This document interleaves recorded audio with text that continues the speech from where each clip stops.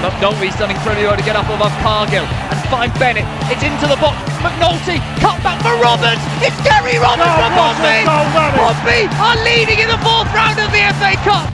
Mark McNulty, but a good chance by Doyle. For McNulty on the edge. Mark McNulty scores for Pompey. Smashes it past McCormack. Won by Doyle. Finished by the returning Mark McNulty. First left blood for Pompey. They're in dreamland early here at Bratton. There's a through ball to Jamal Lowe. Jamal Lowe's onside. The flag's stayed down. Jamal Lowe, nonchalant, fantastic, brilliant. Pompey will be promoted at this rate. That is it. Pompey are champions. They won League Two in the most dramatic of circumstances. The PO4 podcast with Hugh Bunce, proud to be Pompey.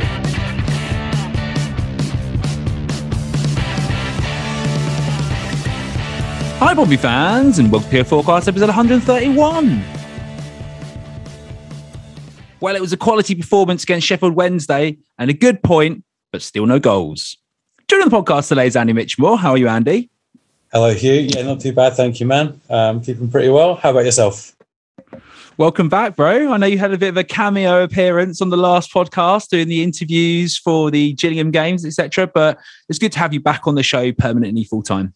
Thank you, mate. Yeah, weird to be away for a few weeks, but nice to have a bit of normality back. Thank you very much. Yeah, a little bit of a refresh. Everyone needs a bit of a break from my face and Freddie's face on camera occasionally. So I'm glad you've managed to recover from that travesty and move on in life. But talk about Freddie Webb. A massive hole in my week every week, buddy. The last few weeks not being here. Talk about Freddie Webb. He's joining me here now. How are you, Freddie?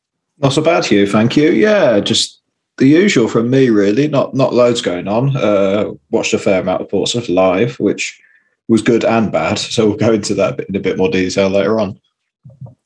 And talk about people who made a cameo appearance on the podcast last week. There was another person who would have been on the podcast if it wasn't for me chatting absolute shit in the background with Proudly ruining the audio. But joining us today is Rob. How are you, Rob? I'm good, thanks, Hugh. It's my first podcast appearance since the end of season review after the Oxford playoff defeat. So we've played 67 league games since. Yeah, I mean, what a podcast that was. You know, we were all really calm during that podcast. I remember. I think we it was definitely passionate, that episode. So we were all very stoic, weren't we? And Andy was getting drunk in the park. Yeah, I think I did about 4,000 steps walking up and down outside Brewdog Paddington, just absolutely raging while we recorded that. They were good times, lads. Just swigging out of an Asda bottle of vodka, just walking up and down the road, wasn't it? It was just another Tuesday, yeah. Yeah, casual like that. And then again, I think all the Pompey fans listening will completely relate to that, mate, because that was absolutely terrible. But we're not dealing with that now. We're actually dealing with something all right. So let's get into it. So first of all, we're going to review the rather disappointing loss to Harrogate. Following from that, we're going to talk about the draw against Sheffield Wednesday. And then we put a question out to you guys. And with the injury bug, whatever you want to call it, that's hit the Pompey squad, quite obvious that there's still quite a lot to add in depth-wise. And we asked you guys, where do Pompey need to add in the January transfer window to get this squad together as we move into December now? Finally, we spoke to Dave Salmon from Beyond Radio and the commentator for Morecambe Football Club for iFollow to get the lowdown on everything you need to know about the game against Morecambe on Saturday. Right, let's go. Harrogate. That's right, Freddie. Didn't say Harrogate. I'm getting my Yorkshire. Good man. Yorkshire pronunciation better. I'm not going to try and do the accent because it sucks. But focusing back on the game here, Pompey started quite brightly in this game. I mean, to a certain level, we had quite a few chances. Jacobs does well in one chance. He sort of skips past a few players, finding Harrison, who lays it off to Harness, who gets a shot on target. And that's the first thing you want someone to do when they're shooting on goal. It doesn't quite get the right connection. It's quite an easy save for the keeper. A few more chances like that, Aziz from a corner, and he hits a volley trying to break the duck of Pompey scoring from a corner. But how did you think the game started? Because I wasn't there. I couldn't make it down. So, Freddie, I'm going to go to you, who was standing, freezing his arse off in the back of the Fratton end. And did it seem like when that was going on that Pompey would be the team to get the first goal? Pompey were in pretty much complete control in the first half an hour. Like you said, having the majority of the chances. It was a bit of a strange team, obviously, because of the sickness bug. So Jacobs was sort of playing up front, near enough, with Harrison drifting away sometimes. But yeah, with the amount of chances that Pompey were getting and the control in the midfield, they seemed on top of it, really. Harrogate were able to win the ball back often enough that the side looked like they were a threat, which definitely turned out to be later in the half. But yeah, I didn't really expect Harrogate to score first, and it was down to an error in midfield, unfortunately. We'll talk about the squad depth a bit later on and the issues we've got with that. But focusing on that mistake, it's a mistake by Sean Williams in the midfield, really, and he gets turned over straight away. Goes back the other way. Again, you could say against the run of play, but gives it away. It's sloppy. Luke Armstrong picks the ball up and he tucks it away really clinically, doesn't he, Andy? Yeah, to be fair, it's a good finish. I think it's very easy to be critical, isn't it? Obviously, it's a poor touch from Williams to give it away. If you're being super critical, you could say that Raggett lets him cut in a little bit too easily onto a stronger foot. But it is still a very, very good finish. It's a good touch to set up the opportunity from him. And then obviously Bazunu's got no chance with it. It's a decent finish. And I don't really feel like they deserve to be ahead at that point in the game. But at the same time, if you don't take your chances and then you give away possession in a dangerous area, you're going to get punished. And especially when you're playing lower league opposition, you generally think they're not going to get that many chances in a game on average. If they then take the chances they do get, then they punish you for being, wasteful in front of goal. Is the word profligate? Is that a word? I don't know. Freddie, your dictionary corner. He was just clinical in front of goal. It's just, go with that. Do we have to put a jingle in now for Dictionary Corner again? The most Yeah, enthralling part of the show. Yeah, no, I've Googled it. It's all good. Profligate. Recklessly extravagant or wasteful in the use of resources. I think you could say that Pompey were reasonably profligate at times in that. I'm just buzzing that we got the definition right this time round, Fred, rather than giving that literal antonym. God, don't remind me. The literal antonym of what we were talking about. Anywho, haven't you missed the last 4 weeks of actually staying on topic without me here? Yeah, anyway, bad mistake. I think Raggett could do slightly better and not let him move on to his strong foot so easily. Good finish. Pompey on the back foot. I'll shut up now.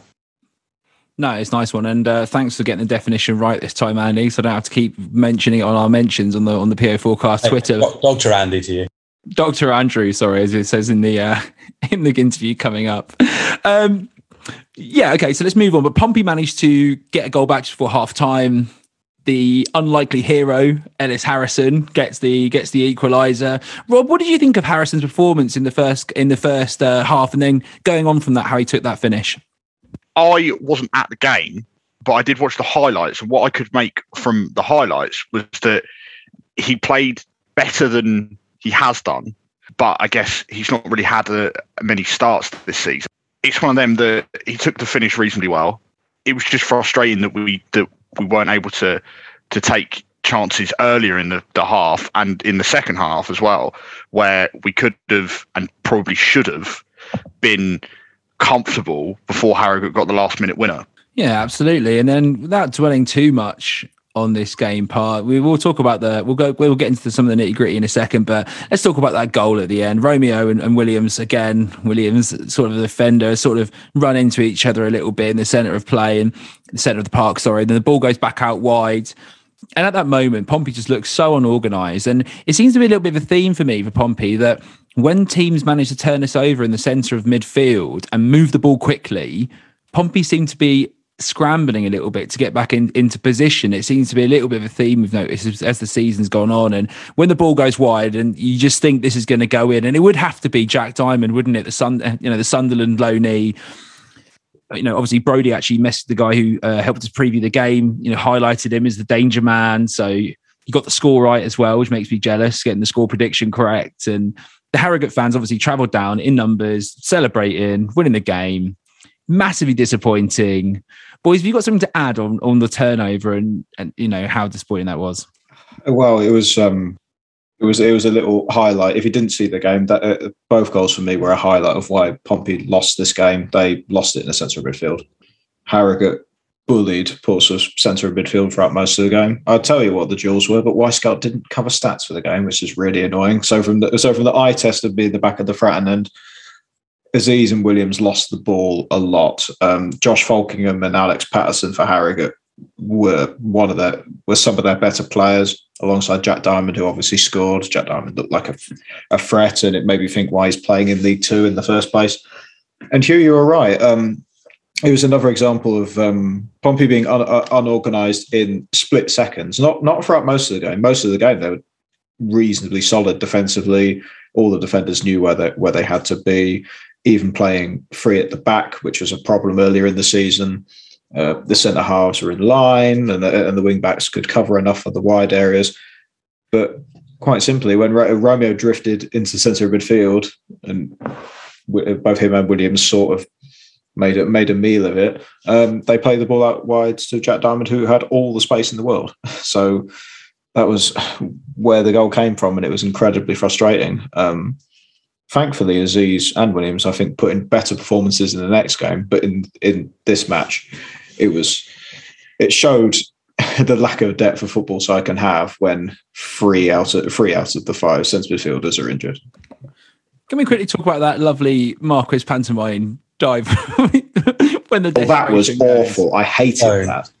I hated honestly, it was embarrassing. Pompey Carlo was the one who shared the video, I think, online. It's genuinely embarrassing to watch. What the hell's he doing?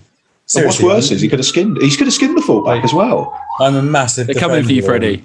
Like, I've been an ardent defender and continue to be of him throughout the season when people are getting on his back. But that was embarrassing. It's just cringeworthy to watch that and to feel the need to do that in that sort of game. Get a grip. Seriously. It wound me up more than the actual result did, lads, that did. Genuinely, that pissed me off more than the result. It wound me up more than people sitting down in front of me in the front end, but I won't go into that anymore. Yeah, you were relieved, weren't you, when we get on to the next part, to be stood next to me in the Sheffield Wednesday game. Sorry, Rob. But at the end of the day, we have avoided a trip to Luton in the third round. So that there are silver linings to every cloud. There are indeed. That was going to be or diamond linings to every cloud. Oh yeah, every cloud has a silver lining. It definitely does. Every cloud has a diamond silver lining, right? Okay, right. Let's move on to the next game though, because I don't want to dwell too much on this Harrogate loss. But going into the Sheffield Wednesday game, obviously we still had some problems with team selection in the middle of the park. Joe Morrell again not fit to able to play, which for me was quite concerning going into the game. When the team sheet came out, I was thinking, Harrogate overran us in the middle. Aziz again with Williams, they've got to raise their game. And to be fair, I think Pompey really did raise their game in the middle of the park. The press from the start of the game really put Sheffield Wednesday on the back foot. They didn't know how to cope with it. The keeper was looking a little bit to play little short balls out to the centre defenders who split to enable a pass, and he couldn't really get the ball out to them so they had to go long. Almost reminded me of the start against Lincoln, actually, the game, I thought, against Sheffield Wednesday, in the way that Pompey pressed quite high up the pitch. The crowd was going for it. And you just wanted Pompey to get a goal whilst they're on top. And it just never really came, did it, Freddie? It never did, unfortunately. Like I said, the Sheffield Wednesday's defence couldn't deal with Pompey pressing at all. It was great to see Curtis and Harness both spearheading the press alongside Hurst, because I thought in the game against Harrogate they didn't utilise that as well as they could have done. Curtis looked not fit in that game when he came on. But yeah, the press was enormous. The passes allowed per defensive action stat for the entire game, if you remember, 8 is what I would consider a high press on average. Throughout the entire minutes, they averaged 4.4, so literally pretty much on top of Sheffield Wednesday for the majority of the game. In the first quarter of an hour, it was 4.3. And yeah, it was just on top of Sheffield Wednesday throughout the entire game, and it was obvious that a lot of their defenders liked to play the ball out. Peacock Farrell was in goal, was always looking for the short option, but the short option was very rarely there for them. It was just a shame that Pompey couldn't convert their chances. I liked that chance when Hurst was driving in and from out wide and then passed it across the penalty area to Curtis, who then placed it over the bar. It was not the easiest of chances from there, but that shows the sort of goal scoring opportunities that Danny Cowley wants his side to make. And if we can start converting those, then we'll be doing okay. And George Hurst had a very good game, I thought. Everything apart from the goal as well. He pressed. And what I thought was really impressive, as we've seen in other games as well, that turn of pace when he just sort of He has the strength and ability to hold someone off and the ball goes to feet and then just turn a defender. There was a few times when he did it earlier in the half. He got tugged down. One of their players got yellow carded for it. I know the Sheffield Wednesday fans have been all over him saying, he's going down too easily and stuff. But I actually think that they really struggled to handle him. And it was just quite unfortunate, really, that he didn't get the goal. But what it did allow Pompey to do is set up and get the press going forward as well. And on the attack, it allowed other players to overlap around him. But Andy, what did you think about George Hurst and how he played in this game? Yeah, I mean, you mentioned the turn of pace. It was maybe 5 or 6 games ago, there was one moment where he suddenly put on the burners, and it was the first time we'd really seen him have an opportunity in a foot race with someone off the ball. And then, you suddenly went from realising that he was sort of a tallish centre forward who could, get around a bit, to someone who's actually, got a bit about him pace-wise, and it sort of brought in another sort of facet to his game. In terms of this match, I'm very unlucky not to get a goal out of it. Again, if you're being hypercritical, you'd say that he should finish one of the chances, but I don't think that would be an appropriate criticism on this occasion, to be honest. I think, as you say, he did everything but score. And sometimes you've got to put your hands up and say that the other blokes had a bit of a worldie, like, when Ben Stokes won the Ashes match for England at Headingley, the Aussies, he's had a day out. It's pretty much what the Sheffield Wednesday keeper had. He had a bit of a day out. And it's kind of hard to critique the team when that is the only real reason that we didn't get 3 points, as far as I'm concerned. We've already this season, we have not played as well as that and got 3 points. And it will happen again this season where the team doesn't play that well and we'll get 3 points. So I don't see it as 2 points dropped, even though, you could say Wednesday had centre-backs missing, they had a very makeshift defence. And, you could say, Pompey should be scoring against that defence. But in reality, sometimes the ball just won't go into the net. And, I think this was one of those occasions. So Hurst looked dangerous. He's got his first league goal, a week or two ago now. And I'm hopefully kicks on from there. And it's, we said it a few weeks, I think it was last time I was on the pod, so about a month ago, we were saying that how much we wanted it to happen for him, but it hadn't quite clicked. And I'm genuinely so pleased to see it click a bit more with him now. And if you're playing either him or Marquis, I know who's in my starting 11 at the moment, and it's not the person that I would normally say.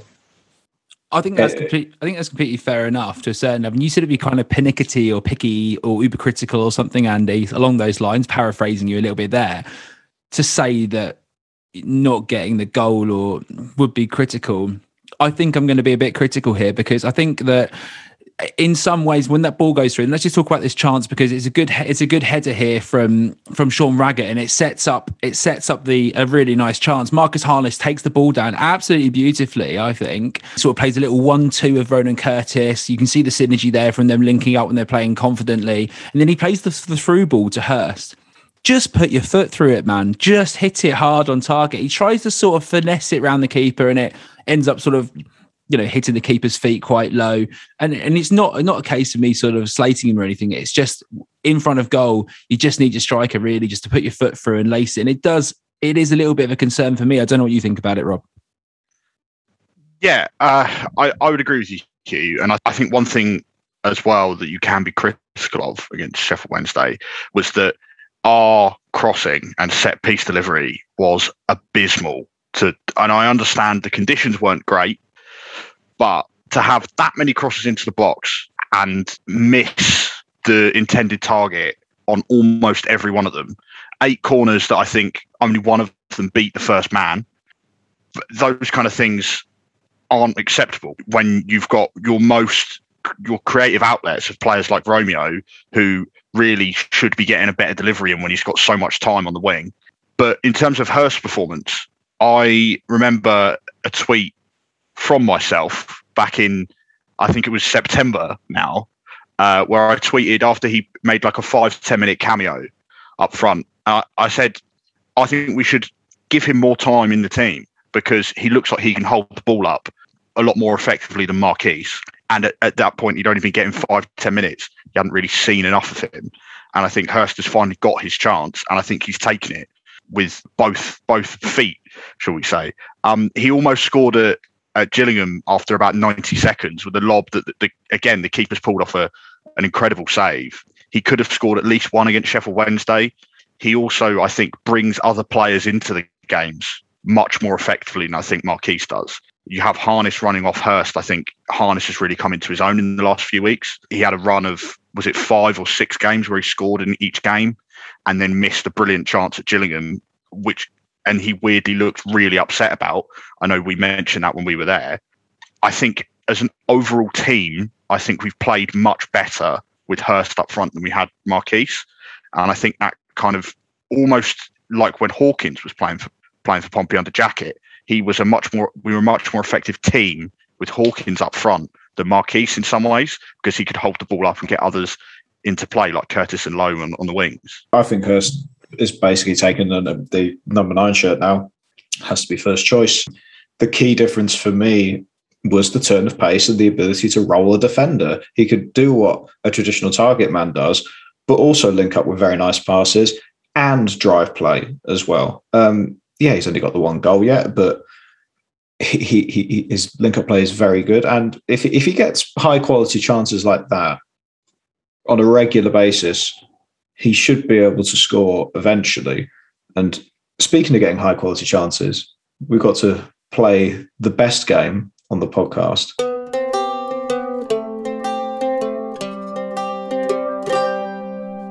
Guess the XG. We got to play Guess the XG, Hugh. Andy's been missing this. He's been messaging me when he's listening back on the podcast and saying, I wish I was there because I would have absolutely nailed that one, Bunce. You're rubbish. Just FYI, mate, last week's episode, I would actually have won. I played along at home and I would genuinely have won. So that's my guess for the month sorted. I won't win this time. No, I'm actually responsible, like it's on record, which is not annoying at all. I like that. The invisible I would have won. I was playing at home. There's genuinely. It was, I think it was Frankie you were on with, and I was like 0.03 out or something. I was absolutely raging that it wasn't on record. Let's see it now then. Freddie, back to you, mate. Okay, so you guys have got to guess what George Hurst's XG was from that one-on-one shot that was saved by Bailey Peacock-Farrell. Whoever wants to go first, unmute your mic and play along at home, ladies and gents. Is this the one in the first half? I'm going to go one-on-one, yeah. I'll go first. I'm going to go with 0.45. My guess, 0.38. I think you've both gone too high. I'm going 0.26. Hugh Bunce has won. He's getting really good at this game now. He was only 0.02 out. His XG for that shot was 0.47, which is close to 50-50. This metric is flawed. This metric is flawed. Here we go. If anyone who is paying any attention from week to week here, Freddie, and I know you're just doing this to piss me off, but anyone who's playing this week to week and actually watched, if you made a slideshow of the chance you're referring to, then the XG you claim, and you had all of them in a row, it would be obvious what flawed a metric this is. And I don't know that I get this angry about it, but I do, and it's complete rubbish. I like winning, and I'm just raging. There's no chance. Andy, it's just a guide. It's not the most accurate thing in the world. I've mentioned that before. But then Andy, you're shit at the game. Don't cry about it. Find something that is a better metric that we can argue about. Inject those tears into my blood system. What was the XG for the whole game, Fred? Out of interest. 1.65. That's my guess. It was 2.02 for the whole game. You're way out for Pompey. Yeah. Way out, Hugh. Depends which database you're looking at, right? But anyway, right, Andy Mitchmore, suck it, mate. You're shit at the game. Rob, that was a good guess for your first game, mate. Congratulations. I am so happy to be back. Buzzing to be back, lads. I think you actually did better than Andy as well. He gets a third place. Unlucky Andy. But let's go back to the crossing, because Rob had a good point that, let's be honest, Pompey's set play delivery in particular, as well as the crossing, is pretty awful. When I'm looking across the team, I'm thinking, who can take a good corner, for instance? And I thought, who's good at set plays? Who's good at that kind of thing? Rico? I mean, he can hit a ball. He can shoot. from distance. And I just thought maybe as somebody takes a free kick, could be quite a good option to put a corner in. What are you thinking, boys? Yeah, that could be an option. I don't think it could be much worse than Sean Williams' delivery against Sheffield Wednesday. Let's be honest. I know there was a couple of different corner takers. I know Harness took one, or two. I can't remember off the top of my head. But it seems that the training of just being able to deliver a ball into the box, which is an age-old complaint of any football fan. But if you've got a dead ball, you should never be not beating the first man from a corner, in my opinion, because you're a professional footballer. That shouldn't be happening so regularly as well. Yeah, but Rob, what I want to know is, are you repping my choice for Rico for corners or not? That was the question. Potentially. Like I say, I don't think he could be much worse. I know he didn't start, or he didn't come on even, but Michael Jacobs, potentially. He's been good at a lot of other things recently. Other than that, I guess I'm struggling because I've not really seen many people who I feel have the required ability from a free kick or a corner. Is it the movement though, Andy and Freddie? Is it the movement in the box that I know the delivery is bad, but you know when you practice these things in training and you're deciding, right, who's making the run to the back post, who's doing the flick on, who's going to do this, and there is some sort of actual, planning that goes into set plays. It's not just it's gone out for a corner, let's just do what we do and put it into the box and someone tries to scoop it in. So how can we improve on this, Freddie? And how can we actually fix this issue? Is it just a case of the players in the box need to provide more movement, or there needs to be something happening? Or is it just a case that we can't actually get the ball to those players? I think it's just a delivery issue. I think most of the time when you look at the penalty area from corners and free kicks, the movement's fine. They started the corner routine, obviously what I call the bus queue, where everybody stays in the middle of the penalty area, then drives wide, which has proven to work for other teams.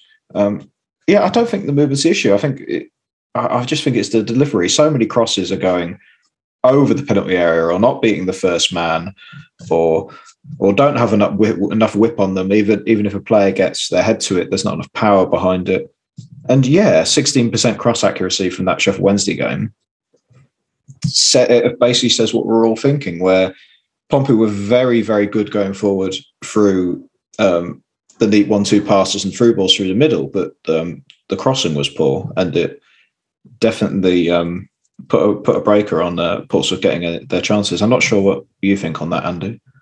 In terms of the crossing and the movement, I think Rob's point is kind of relating to the quality of the ball in, and with all the best movement in the world, it's irrelevant if you don't beat the first man, which is a fairly, as Rob says, a very cliched complaint of football fans for the last 130 years, and will continue to be, I've got no doubt, or whenever corners were brought into the game instead of throw-ins.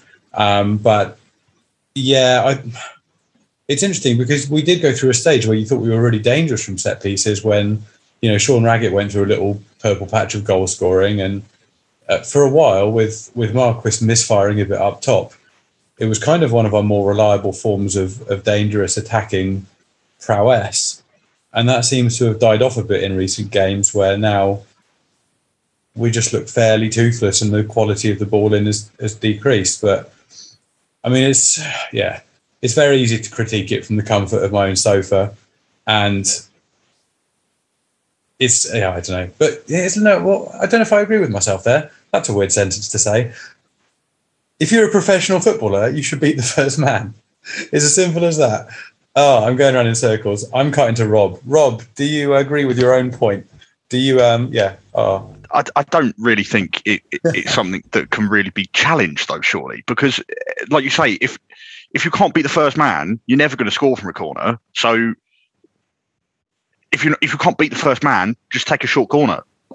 Well, they tried that as well, and it didn't, didn't they? And that goes back to the cross accuracy point that Fred made. I do think that we looked very dangerous with crosses when Harrison was fit as well, because there was a period of time where we scored a number of goals with Harrison at the far post, nodding the ball back across, and it was kind of a tried and tested, and it did work multiple times. And then obviously he got injured and is only starting to come back now. And I don't think it's a coincidence, because if you've got Harrison or Marquis playing, Harrison is infinitely better in the air on the end of those corners, either as a goal-scoring threat or as an assist threat. And I think there might be some sort of correlation there between minutes Harrison's playing and XG from corners, but I've no evidence to back that up. That's just from watching the games. You got to say, though, that we're just moving off the crossing a little bit, but sort of following on from the same sort of topic, that ball comes into the box, and I got to say that fair play to Bailey Peacock-Farrell. He pulled off some absolutely outstanding saves in that game. And if you put an average goalkeeper who plays at an average level, should we say, in League One in that game, Pompey will probably win it 2-0. You know, he made a couple of outstanding saves. One from Rico, who shot from distance, and the ball really sort of stays, doesn't it, when he hits it? It's very true. All his strikes from there. Again, he puts that over the bar. Good save. Then he has that close save in from Ronan Curtis, where he heads that on goal, and from nowhere he sort of comes across and gets a really good hand to it. And maybe then we have a little bit of a different narrative if that ball goes in from Curtis and we get a goal from across.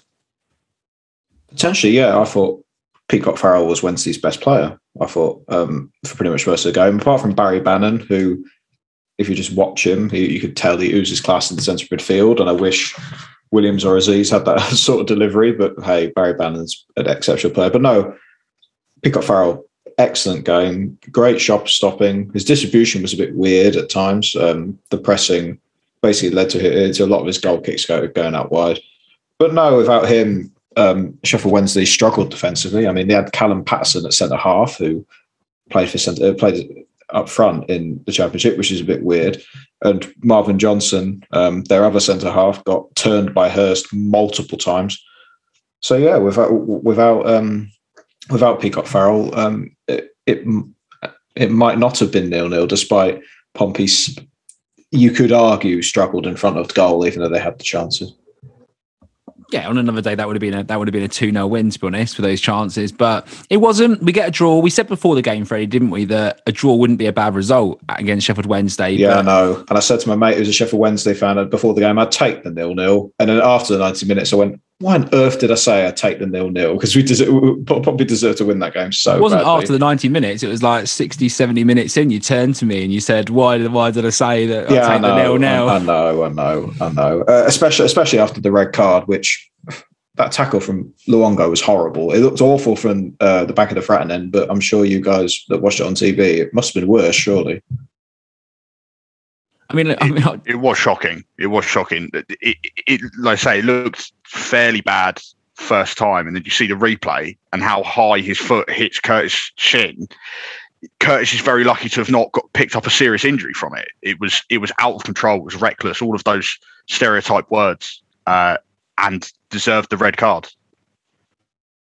Yeah, and I actually was a little bit concerned because we know Curtis can be a little bit more theatrical when he goes down. So, if it was someone else really around in pain like that from a distance, you really do worry about if that's Sean Raggett doing that on the floor, for instance. And with Ronan Curtis, sometimes you think there's a bit more hope that he's actually just going to stand up and be okay. Luckily, that was the case, but not because of the challenge, just because he got lucky, I suppose, and he's okay, which is great to see. Pompey did push on from there and try and get a winner, but I thought Sheffield Wednesday did pretty good, actually, sort of running the clock down, playing the ball out wide, holding it off, throw-ins, that kind of stuff. So the game sort of petered out, really, I think, at the end there. But in the end, we'll take the point. I was happy with it at the start of the game. I'm not going to go back now and complain about it. And I thought if we keep playing like that, I reckon 8 times out of 10, we come away with 3 points. All right, let's get on to the next part because I think we've done most of the Sheffield Wednesday stuff. Unless anyone's got anything else to say? No? Okay, cool. So moving on, we said, and we put this question out to you, and thank you again to everyone who messages in. It's really appreciated. Makes the show. So it's not just all of us telling our stuff, but let's be honest, it's about what you think, and that's what makes the show. So we put it out to you guys, and we said, the sickness bug in the Pompey squad further highlighted the squad's lack of depth. Where do the Blues need to strengthen the squad with January approaching? And that's right, with January approaching, we've put that question out there. In November, we said it's too early to ask us questions about adding to the squad. You guys wanted to know at the beginning of November who we thought we should be signing, but we're creeping up to that time now where we're starting to do some research and look into it. I know Freddie spent 2 days doing it while sat in his deck chair outside the back in the garden. That's a bit disingenuous, Hugh, to be honest with you. Yeah, I know it was a bit of a laugh, but we put it out to you guys, and thank you again. So, Jack Chapman messages in. He says, we need a new striker and a central defender, first and foremost. But Cowley should maybe look at getting a lone midfielder just to cover in case of injuries to Tunnicliffe, Thompson's, William, or Morel. Injuries have been a bit of an issue in the centre. And obviously, Thompson's a bit of an injury risk generally. We all knew that. Williams, I thought, started okay in the game against Sheffield Wednesday. And it seemed to be quite clear to me that he's quite fatigued. And obviously at his age, I suppose, I don't want to be ageist about it, but going into the second half, he seemed to look very laggy and seemed to be quite slow. So I can see where you're coming from. But at the same time, I think centre midfield is probably our strongest position. Wouldn't you say, Andy? Yeah, at the start of the season, we went from having no central midfielders to having really strong depth there in no time at all. And I mean, when a sickness bug makes its way through the squad, you can get short-staffed very quickly in any position. I was looking through the replies to the tweet, and it seems like pretty much every position other than goalkeeper is listed there by different people, because there is an argument for all of these different positions. And, you know, I don't think any of the arguments that have been put forward are particularly flawed in any way. My personal opinion is that the centre of midfield isn't the priority, because I think in terms of depth, we have more players there who can do a job. They're not necessarily, you know, promotion candidate, top level League One squad depth, but they can do a job there. And I think we're struggling more in other positions. And January is a case of firefighting, really, isn't it? As we've said previously, it's very unusual to get in a miracle signing in January, because, you know, people are either moving in January because they've not got any game time at all at their previous club because they've not been performing, or because they're coming back from injury. And either way, it's unusual for you to get any sort of, you know, tearing the grass up. That's not the saying. What is it? I don't know. Doing very well. It's unusual to get someone who's going to do brilliantly just by signing them in January. I'm ranting. Unless you play an absolute boatload of money, which people probably aren't going to do. Yeah, I mean, I think it would be a very high risk as well, Freddie, even if you did do that, to spend a boatload of money in January. I think it's a really high risk thing to do.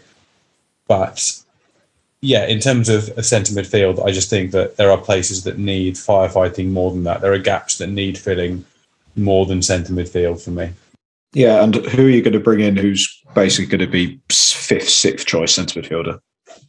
You're not even going to get a lone player for that, because the parent club will go mental if you don't play him. So it's just one of those things. It's just that Pompey got unlucky with injuries and sickness. So when Williams and Aziz start instead of Morel and Thompson, it looks a bit iffy. But hey, five centre midfielders in the squad is probably enough, isn't it? No, Judge messages in. He says, striker and centre-back are priority, especially if we're persisting with a back three. Hadme and Aziz to go back. And then just hope we can offload the underperforming high earners to get in a couple more. I agree with Niall that I think striker and centre-back priority. For me, I think centre-back is number one priority. I think we need to get another centre-back in, especially with, you know, Clark Robinson being out. Is he back? Maybe he is. But even so, when you're playing a back three, and you need another centre-back to cover those three at least. So even if Robertson comes back into the side, you need to have another defender. We see that injuries happen, people fatigue, etc. So for me, I don't know what you think, Rog, but I sort of agree with Niall. I'm going to go defender, centre-back, followed by striker. Yeah, I saw this tweet earlier, and I was like, it's pretty much spot on what I think. Especially if you're going to, as you say, if you're going to play three at the back, we've kind of adjusted to having makeshift centre halves at the moment, and we've played well and kept a lot of clean sheets whilst still playing. I think at Gillingham there was only one recognised centre back.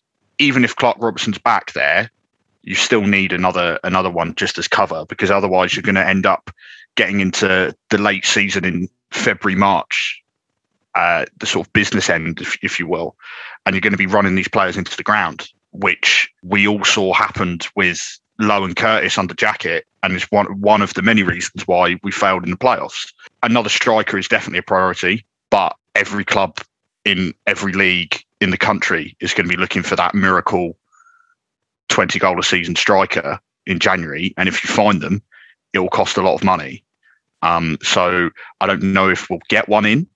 I can see players, I can see teams not giving us a loan or buying a striker. I can see us continuing with Hurst and Marquise, but I can also agree with the argument to send Adame back to Norwich because he's just simply hasn't got enough game time. He's played in the Papa John's Trophy, and I think that's about it, really. And if we can free up a space there, we could potentially get a loan in someone who might be able to challenge the first team in a different position as well. John Marquis and Paul Downing for Stockton straight up. What are you saying, Morecambe?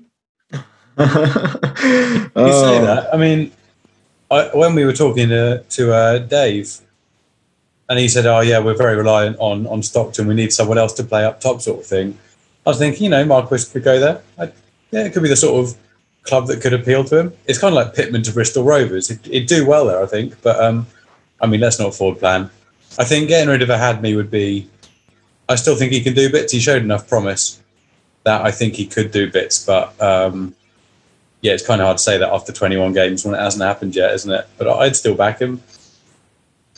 Just stupid optimism. If he's about, he might get a chance. I'm not gonna. It's definitely not going to be writing off any more strikers after I absolutely pounded George Hurst earlier on in the season and compared him to Colin Nzumba. Yeah. Only to then be brought down back to earth. I said I didn't rate him as well, so that's both of us getting it wrong. It's good to be wrong, mate. It's good to be wrong in this situation as a fan, isn't it? But at the same time, it's very hard to sign a striker. And I think Rob's sort of right here that if you send Hadme back, you probably end up getting another loan striker in from another club, a Premier League club or a Championship side.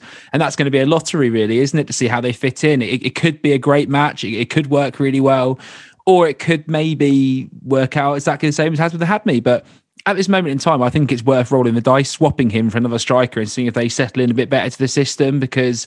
yeah, he might come good, Andy. It could happen, I suppose. But I think we've got a high probability chance of swapping him out and bringing somebody else in if Danny Cowley can identify someone that he thinks could potentially add something to the squad. So for me, that's a no-brainer. Alfie John messages in. He says, I would go for a striker over anything. Yes, George Hurst has done well up front for us, but we need someone who can finish chances. But what strikers are still free that we could get?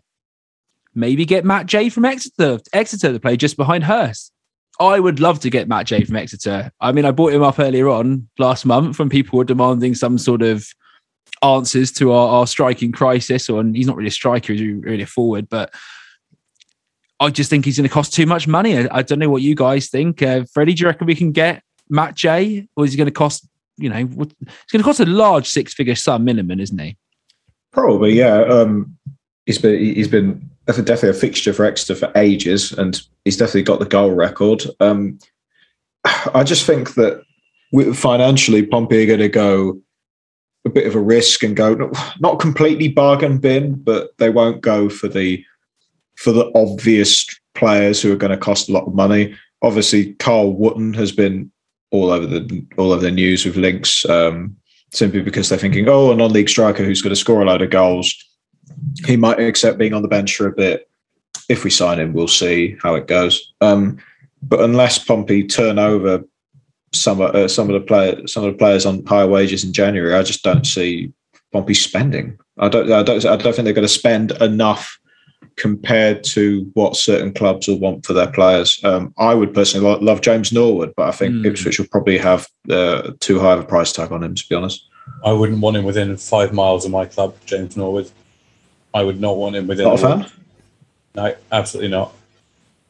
I agree with you, though, Fred, that I don't think they're going to splash the cash.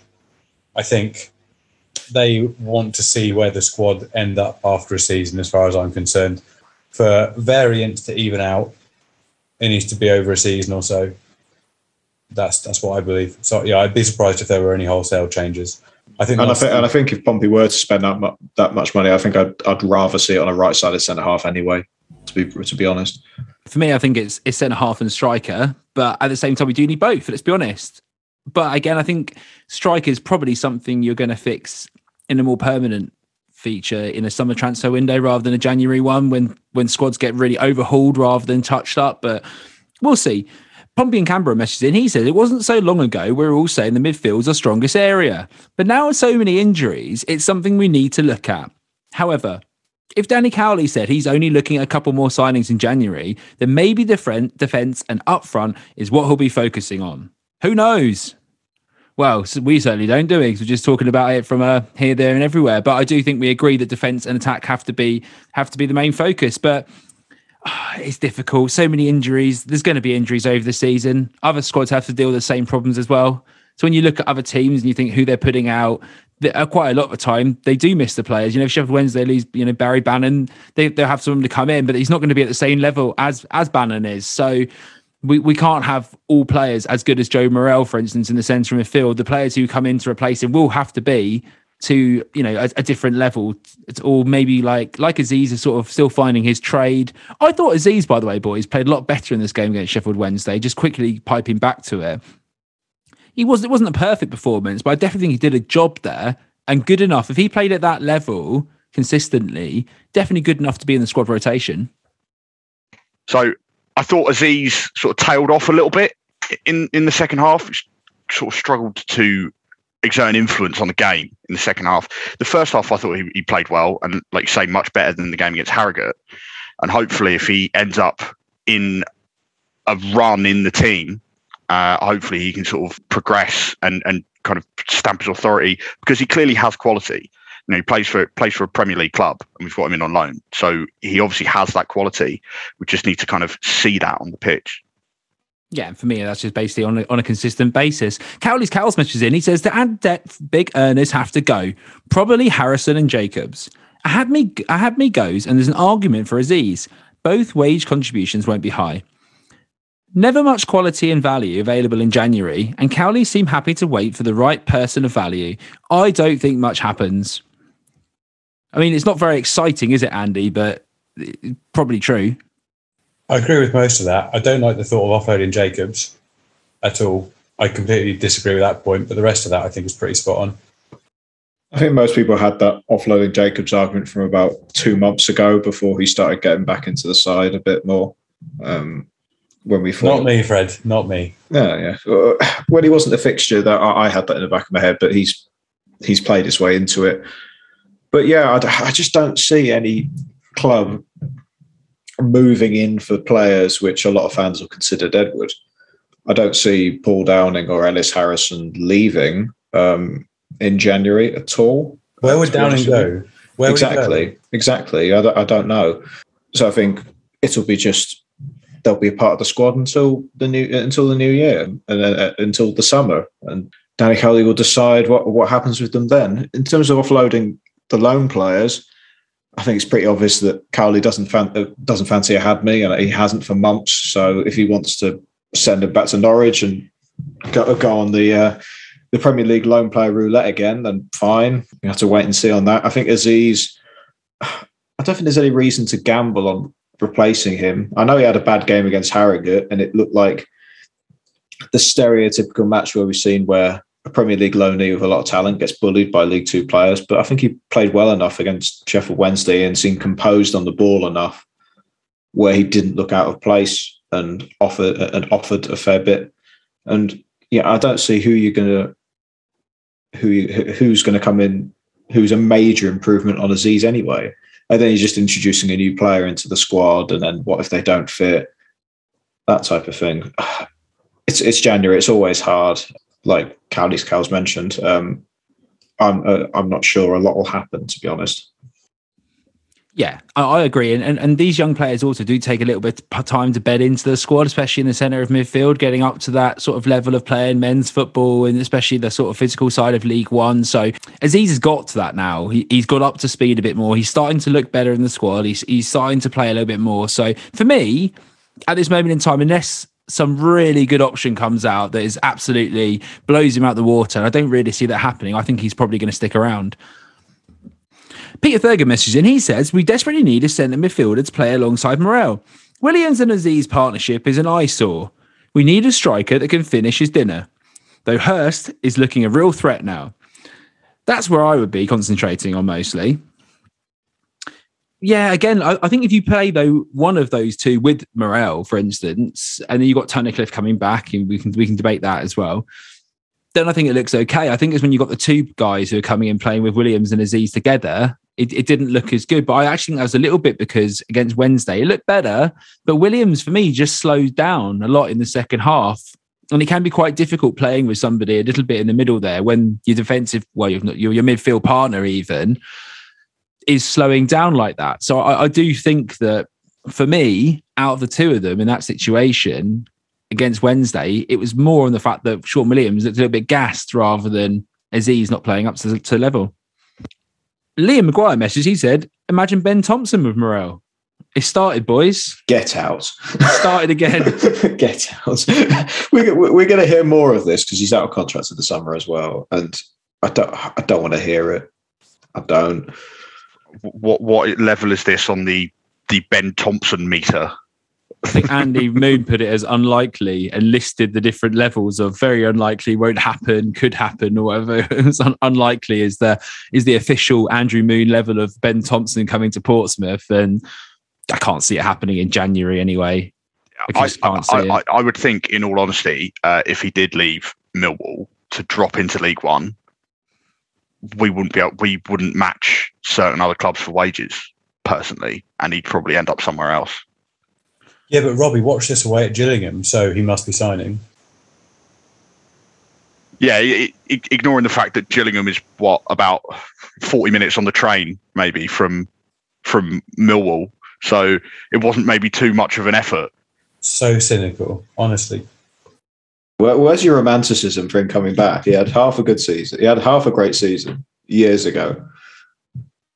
Yeah, and he's friends with Malon Romeo, who loves it down here. So what I'm hearing is it's happening. I mean, I was expecting Freddie to jump in, to be honest, and to be pumping the Ben Thompson to Portsmouth storyline, considering that your colleagues would definitely be doing that at the Portsmouth News, right?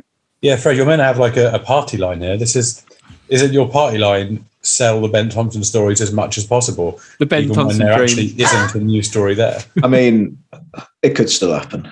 That's based on no info whatsoever. There's the Portsmouth News official line coming out. It could happen. It definitely isn't, by the way. Freddie, just to make it painfully obvious, that is not official in any way. Freddie you've just gained Portsmouth News another 4 subscribers for £3.65 a month there, mate. I'm pleased for you. Keeps me in a job, dude. Exactly. That's what we all do. That's what we all do. Peter Ferguson messages back and he said, I prefer a more defensive-minded midfielder, as Joe's very creative and direct, but I wouldn't say no to Ben Thompson. Do you think that we actually need a... Can we please stop talking about fucking Ben Thompson? No, wait a sec. I'm just moving away from it, Andy. Let me do my little transition. So do you think that Joe needs to play with a defensive holding partner next to him, Rob, or do you think he can actually stick with whoever? Because some people seem to think that you need to have a sitting midfielder in this situation and someone going forward. But I would say Joe's more of a box-to-box player rather than just a attacking, creative midfielder who just sort of floats around. So I think you could have two players who play a box-to-box role in that position. Yeah, potentially. I think it would depend on what player it is that is with him, which is kind of obvious by the nature of the question. I think Morel is so far and away on a different level to the other midfielders we have that he needs to be that one that drives the play, sort of drives the play forwards. And in terms of other sort of partners with him, I guess you could have a similar mold where it would be box to box players that, you know, they track back, they'll win a tackle in midfield and then start a move. And if you had two of them, it could work as a sort of a pivot with both of them as well. But my view is similar to the question, where I kind of prefer there to be a more holding midfielder and one that sort of drives forwards. Because then if you do lose the ball from an advanced position, you still have another player there to be able to sweep up and sort of hopefully stop the attack before it gets into too dangerous an area. Louis Thompson was able to do that when he was properly fit. And I think that partnership with Morel, out of all the ones I've seen, works really nicely. But obviously, Cowley has to keep an eye on Louis Thompson's fitness, because didn't he sign initially on a pay-as-you-play deal? He did. That's what I heard. I don't know if that's still the case or not, but I think the more that Lou Thompson's able to bed himself in, I know he wasn't fit for the Harrogate or the Sheffield Wednesday game because of a hip injury, but still, that looks to be the partnership now, the ideal partnership anyway. No, I absolutely agree. Those two look mustard together, and we discussed it in previous weeks that when fit, playing together, that is a potential championship midfield partnership, in my opinion, in the centre there. So let's get Louis fit and then carry on. Forgotten Pompey Goals message in. He says, sign someone who can take a corner. I've already told you, mate, it's Rico. We don't need to cover this anymore. He's just going to step up, take every corner from now on, and it's just going to be bang, straight on Rackett's head. He's going to get 7 for the rest of the season. That's my prediction. Let's start by beating the first man. That's not even a problem, Rob, if he's taking corners. That's what I'm going with. Rico, the corner taker, assist maestro, the wing back who's also a winger, who also takes corners and scores from outside the box. I'm all about it. I love that. Nathan Owens, especially, he says, well, they haven't for 20 years. I've watched them, and why start now? Luke Ellis messages in. He says, Rico is the best set piece taker we have. Yes, Luke. Don't get why he's not on him. Luke, mate, you are riding with me, mate. There we go. Shotgun. 2 of us now. It's not just me thinking that the Rico should take corners, it's Luke as well. So there we go. Liam Maguire messages in. He's the centre back and a striker, and maybe a winger, just to add depth. Do we need another winger? Because only if they're exceptionally good. I think if we signed Dylan Bahambula from Oldham, then I'd be going, oh my God, yes, absolutely, we need a winger. But no, we shouldn't sign a winger unless they're obviously going to have an impact on the first team. But yeah, I still prefer centre-half or centre-forward. Well, do we even need a winger? We're talking about Jacobs, and he sees himself as a winger, and he says doesn't fit into this system. If we're going to play wing-backs, I think maybe we're looking to get a left-sided wing-back rather than a winger. Wouldn't you say, Andy? Yeah, I think Lee Brown's done a pretty decent job on that side for the most part. But yeah, I'd say that would be the priority for me. I'd agree. I don't know if we need an out-and-out winger. You look at the number of people we've got who can play on the right or the left and are frequently rotated around those. I think a lot of it depends on whether or not Cowley sees a long-term vision of playing someone like Curtis or Harness up top, or whether he'd rather have 2 out-and-out strikers. If he keeps wanting to play Curtis up top, then there's a bit more of an argument for it, because the space from the left does open up if you're not playing Jacobs there. But again, similarly to the centre midfield, I think we've got enough options there and enough rotation options that are a good League One standard. It's not the prime sort of the priority. It's not the prime area that we're most struggling for depth. And Curtis has looked very, very good playing in a more aggressive central role alongside a striker. So if Cowley sees another forward similar, then maybe. But like we said, there are other parts of the team that need fixing primarily. Right side of centre half is the main one, because even if Clark Robertson comes back, what are you going to do? Are you going to play Ogilvie or Robertson on their wrong foot on the right hand side, or are you going to continue playing Kieran Freeman there, who's okay but hasn't set the world on fire in that position? Yeah, that for me is the most uncertain. Even though Pompey struggled for goals in the Sheffield Wednesday game and in other matches this season, they're creating enough high quality chances where in the long term I think they'll score enough goals, but the depth at centre half is just still a concern. If we get major injuries there again, the performances will drop off. All right, thanks everyone that messaged in. Just really appreciate it, as I mentioned earlier on. Just before we move on, boys, Luke Kinnevy messaged, and he bought us some coffees on Buy Me a Coffee with a little caveat there. He said a couple of beers and maybe a tequila for Freddie or me, fellas. Love the pod. Keep it up. Cheers. Thanks, Luke, for that. And obviously, we will be indulging in a couple there, and Freddie will be indulging in a tequila, much to his disgust. After seeing him do it the last time, we'll make sure he gets totally wasted the night before he has to do the shot of tequila as his first drink. I think there's a lesson to be learned that away day turned out to be a pretty good away day. I think, some people wear lucky underpants to the game. Some people have routines. I think our routine is now hungover Fred does tequila while we take photos of him. That's got to be it. And also, if Pompey get 3 points, then I'll put up with that, to be fair. And obviously, the person there, a listener very kindly donated some money on Buy Me a Coffee.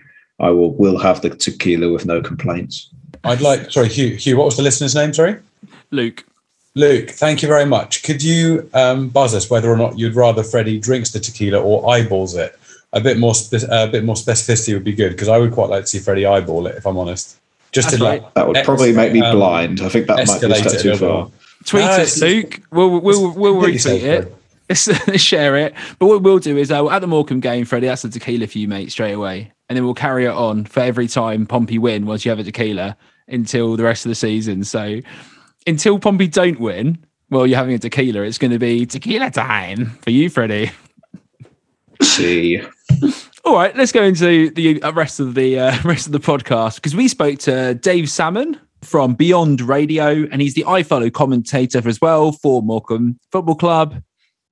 He gives us the lowdown on Morecambe, how they're playing, players to watch, just the general season as well, getting rid of Derek Adams and how that's changed their system completely. So here's our interview and chat with Dave Salmon from Beyond Radio and iFollow for the Shrimps. All right, I'm here with Dave Salmon from Beyond Radio and iFollow for Morecambe Football Club. And Dave, thanks for coming on the show. Thanks for having me on, guys. No, it's a pleasure. Thank you very much for coming on the show. We all appreciate it. I'm sure the listeners do as well. So let's start at the beginning of the season. Obviously, you got promoted last season. Yeah, Derek Adams in charge originally last season. He's not a very popular man around Portsmouth. He didn't have a thing against us. You know, we don't really care about him the other way around, but that's just how it is. But how did you find yourselves coming into the season with a new manager? A lot of people thought you'd struggle. It was really hard. Really, really, really hard, to be honest with you, because obviously Derek left 3 days after we got promoted, and that put us in complete limbo. A lot of the squad are out of contract, especially the better players who had played a big part in getting us into League One in the first place. So we're at a bit of a crossroads. And of course, we have a limited budget as well in terms of not only who we can attract from a manager's point of view, but also our playing budget. So I suppose that kind of limits your market in who wants to apply for the job in the first place.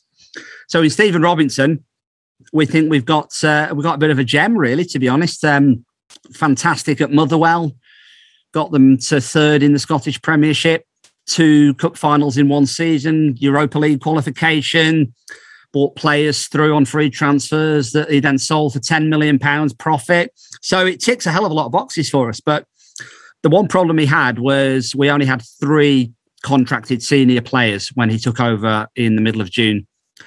And so he had to build a squad really, really quickly. So he signed 19 players in a month. Of course, when you do that, some work out, some don't, as the last couple of weeks especially have proven. So we went into the season, I think, not quite knowing what to expect, really. Obviously, we'd never played in League One before, weren't sure about how big the jump was. I think in some respects, the jump isn't as big from 2 to 1 as perhaps it could be in certain areas. And we've really enjoyed what I suppose is the roller coaster so far. We'd like to be a bit higher in the league, of course, though. When I watched you guys last season, I thought you played quite an interesting style, because some teams you get promoted to the likes of Bolton, etc., try to sort of dominate possession and recycle the ball.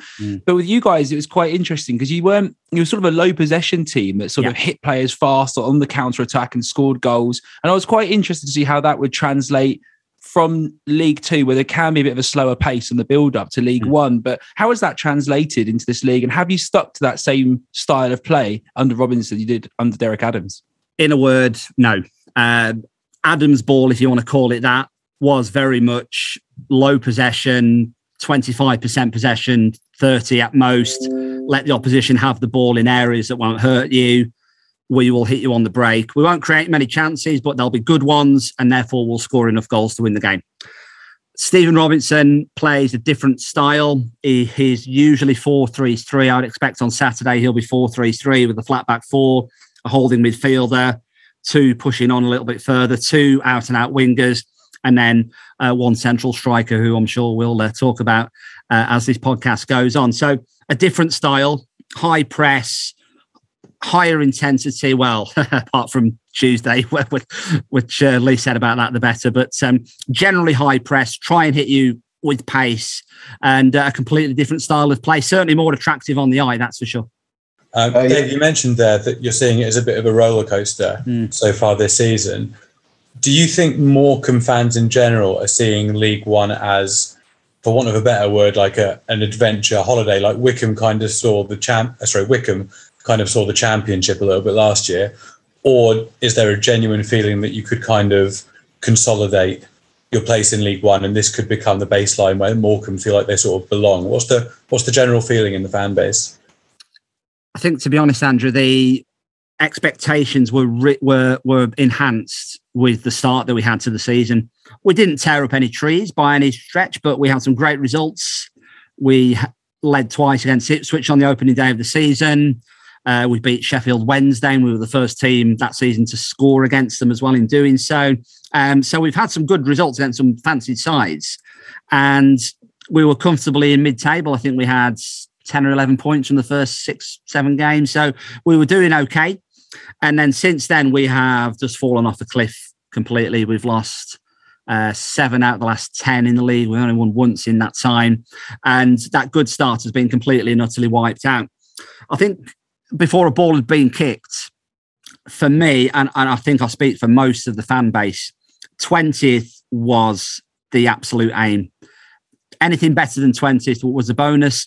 Just staying above that bottom 4 was going to be. And I think as the weeks have gone by, that is very much where we are now. Not refocusing, because I think for most realistic Morecambe fans, that's where we are, about where we thought we would be, in and around, not cut adrift, not tearing any trees up.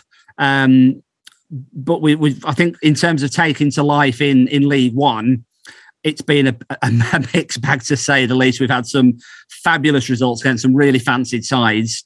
Probably should have done better against some of those fancy sides. Should have beat Wycombe, should have beaten Ipswich, probably should have beaten Plymouth. And then there are other games where we've been absolutely played off the park. Sunderland on Tuesday being the worst one of the season. It was 5-0. Probably could have been 10-0 on another night. 4-0 away at home to MK Dons the night, the Tuesday before that. So it's been very mixed to say the least. Are you confident of Morecambe staying up then this season, Dave? I still am, Freddie, yeah. And the reason for that is we know that already with the squad that we have shown that we can compete when all of the pieces fit together in the puzzle. The one problem that we've got at the moment, and this week after we got completely annihilated by Sunderland on Tuesday, our manager said very plainly what everybody's been thinking for a few weeks now, and that is there are some players in our squad who just aren't good enough for League One. It's as simple as that. And some of them will play against you on Saturday. They'll be in the starting lineup. There's no two ways about that. We know where we have to strengthen. We are very well blessed in the fact that we have a really good board who will back the manager the best they can in January. And we have also drawn Spurs away in the Cup in the third round. That, coupled with our second round game being on the telly against Buxton last Saturday, if you could see any of it, because it was the rain was horrendous.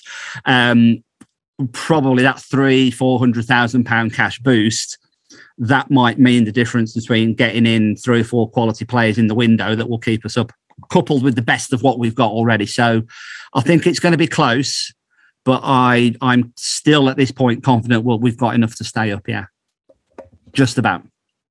So I was looking at, you were talking just quickly then about, you were leading away at Czechburg FC at Ipswich and again at Plymouth as well, and they came back against you, and Pompey have been scoring quite a few late goals to sort of snatch games. Is that a recurring problem for Morecambe? It could be something to watch. Yeah. The 2 areas, I mentioned this with Freddie on our Shrimps Verdict podcast last week as well. The 2 areas where you will hit us are late goals. We could well be well in the game. We might even be leading or at least drawing inside the last 10 minutes or so, and we'll switch off and you'll score. And our other one is just switches off, defensive lapses of concentration, predominantly from set plays. Tuesday aside, we've not really been cut open from open play too much in games, even in our defeats.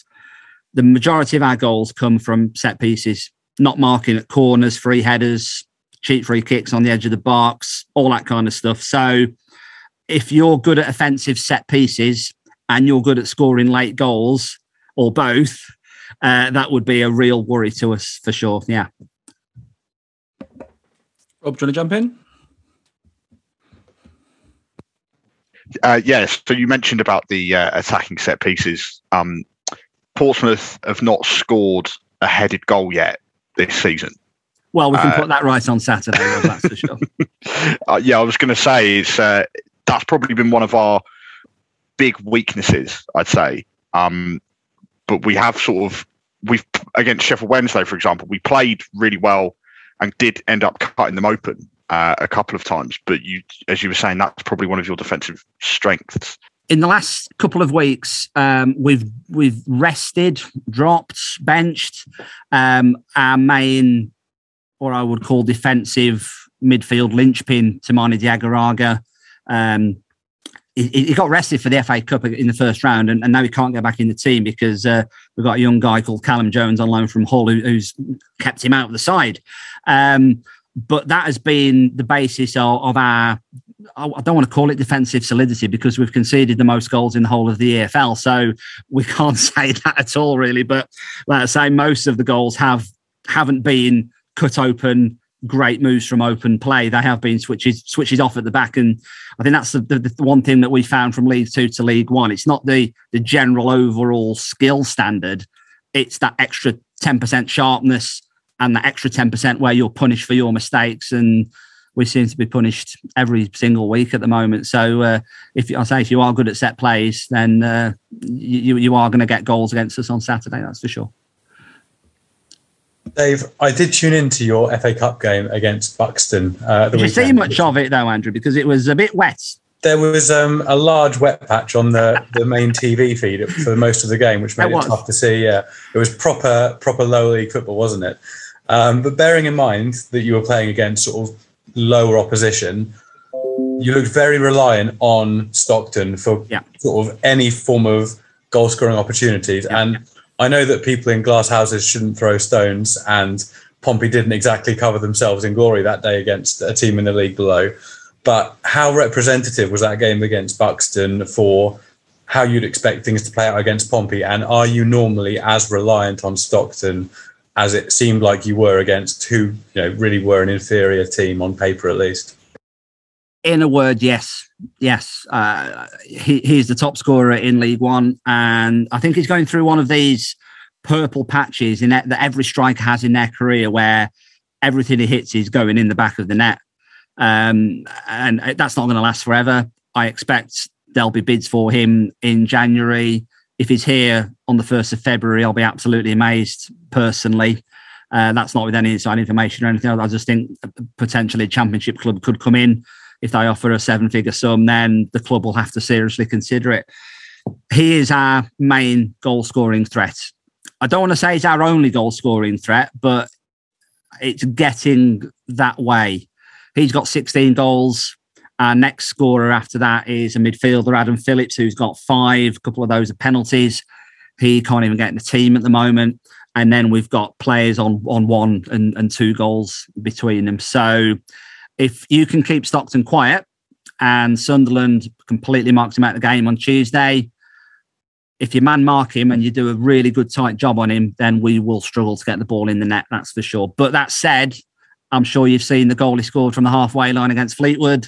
I'm sure you've seen his 40-yard chip against Wimbledon, volley from the edge of the box against Oxford. So he is scoring and he's shooting from literally anywhere on the field. So if he's got the ball into his feet and whoever's marking him allows him to be rolled round and he's facing goal, he'll just take a shot. And the way he's playing at the moment, it could go in. But if you can keep him quiet, then you'll probably add to your defensive record. I was interested to look through your stats. I think you've kept 5 clean sheets in your last 7 league games, haven't you? So that is a significant worry for us, that's for sure. Yes, so the fact that Stockton scores all sorts of goals is definitely another worry. You mentioned earlier some players are good enough for this league in your squad and some aren't. Can you highlight some of the more notable names on both ends of the spectrum? There's one midfielder that I saw that you have, Alfie McCalman, who played well at Oldham last season. Has he translated to League One football really well? Yes, he has. He's been one of our real bright sparks this season, actually. He's what I call a buzz of the bee, cover every blade of grass midfielder. He's here, there and everywhere. He's a number 10. He's out wide. He's back on the edge of our box. He's everywhere. He's got a great right foot. He probably could do with scoring a couple more goals to add to his great overall play. But he is one bright spark. I think Leeds United are grooming him to be the next Calvin Phillips when he inevitably moves on in the next couple of seasons. I'm not quite sure he's anywhere near that level just yet, but he's certainly one of our more creative and better players this season, that's for sure. Well, if you need any more players who aren't maybe quite good enough to play in this division, I can think of a few that we could let you have on loan. So what I'm going to do now is, Dave, we're going to get into the meaty bit of the show, and I'm going to ask for your score prediction for the game against Pompey and any goal scorers, please, Dave. I think I'm very worried about this one here, to be honest. Even more so having been absolutely annihilated against Sunderland on Tuesday. We were absolutely schooled, and it was absolutely embarrassing how we played. We surely can't play that badly again. We've shown this season, as I've mentioned, that we can play against the bigger sides if we turn up. We've got pretty much a fully fit squad to choose from. One of our key central midfielders is back after suspension as well, Shane McLaughlin. So we are all hands to the pump in that regard. I think you will probably win the game. Hopefully you won't completely trounce us. I'm going to go Portsmouth 2, Morecambe 1. Really sorry to any Shrimps fans listening. All right. And who do you think is going to grab the goal for yourselves? I can't see much past Cole Stockton, to be honest. It's one of these, if you mark him tightly, as I say, he won't get a kick. He only comes into the fore where you give him a yard of space or you allow him to turn. If you can stick to him like glue, he won't get a kick of the ball all game. But I think 2-1, and you'll probably score a winner in the last 15, 20 minutes of the game. Okay, I think Pompey fans will take that. But Dave, thanks for coming on the show. Tell people where they can find you, listen to you, and all about your podcast. Oh, thanks very much indeed, Hugh. So I am the main commentator for I Follow Shrimps and the local radio station on Beyond Radio. So obviously you won't get that on the South Coast, of course, but we do a podcast afterwards called the Shrimps Verdict. I think we're up to episode 30 already for the season. That's on all the usual podcast providers. It's highlights of the game. It's reaction from inside the Shrimps camp. A bit of waffle from myself, my co-commentator, and then we usually preview the game coming up, just like we did with Freddie a couple of days ago, which is in our current podcast. So the Shrimps Verdict, check it out for much more Morecambe content if you would like to do so. Awesome. And of course, we'll reshare that again coming up for the episode you had with our very own Freddie Webb. But until then, Dave, it's been a pleasure coming on the podcast. Thanks a lot. Really looking forward to coming down to Fratton Park on Saturday, guys. I think it's one similar to Tuesday that all Morecambe fans have had circled in their fixture calendar since they came out in the summer. So we're very excited to be making the trip. And thanks for having us on the podcast. Yeah, I would say we'd recommend someone to go for a beer, but you'll be busy in the press box, I assume. Unfortunately, yes. But I know Portsmouth's a great place to have a night out. So maybe next time. Yeah, indeed. All right, Dave, thanks a lot. Cheers, mate. Thanks very much indeed, guys. All the best. Thanks, man. Bye.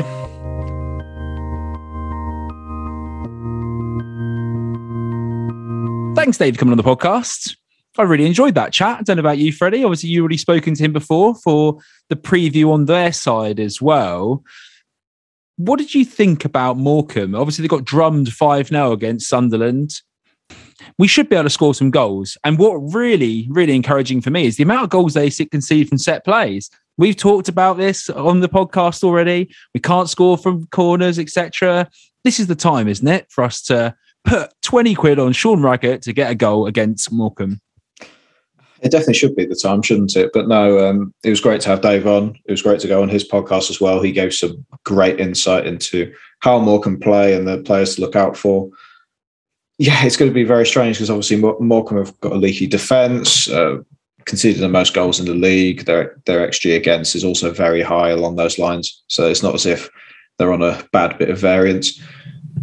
But they've got a striker who scored the most goals in the league, 13 from 19, Cole Stockton. So it sounds simple, but it is going to rely on those two things. If Pompey can utilise Sean Raggett to man-mark Stockton out the game and then control the midfield, press aggressively and play those intricate balls through the middle like they did against Sheffield Wednesday, they should be able to come out with a victory. But there's always a doubt. There's always a doubt, and the narrative at the moment is Pompey can't score goals. So we'll have to wait and see on that one. Yeah. So it sounds simple, doesn't it, Rob? Mark Stockton, man mark him, stop him scoring, 3 points. But is it that simple? Well, like with any striker, like in the mould of Stockton, who, as we've seen, has scored some brilliant goals this season. It's nowhere near that simple. He can score different kind of goals. His movement's quite good in the box. But if we can, as you say, if we can get one of the defenders, almost definitely Raggett, to mark him out of the game, we're then in a much more beneficial position. And I also think this is kind of one of those games where if we were to get an early goal, obviously the game will change massively, and you would think that we could end up winning fairly comfortably, based on Morecambe's defensive record, as we've spoken about, and was mentioned by Dave. But it's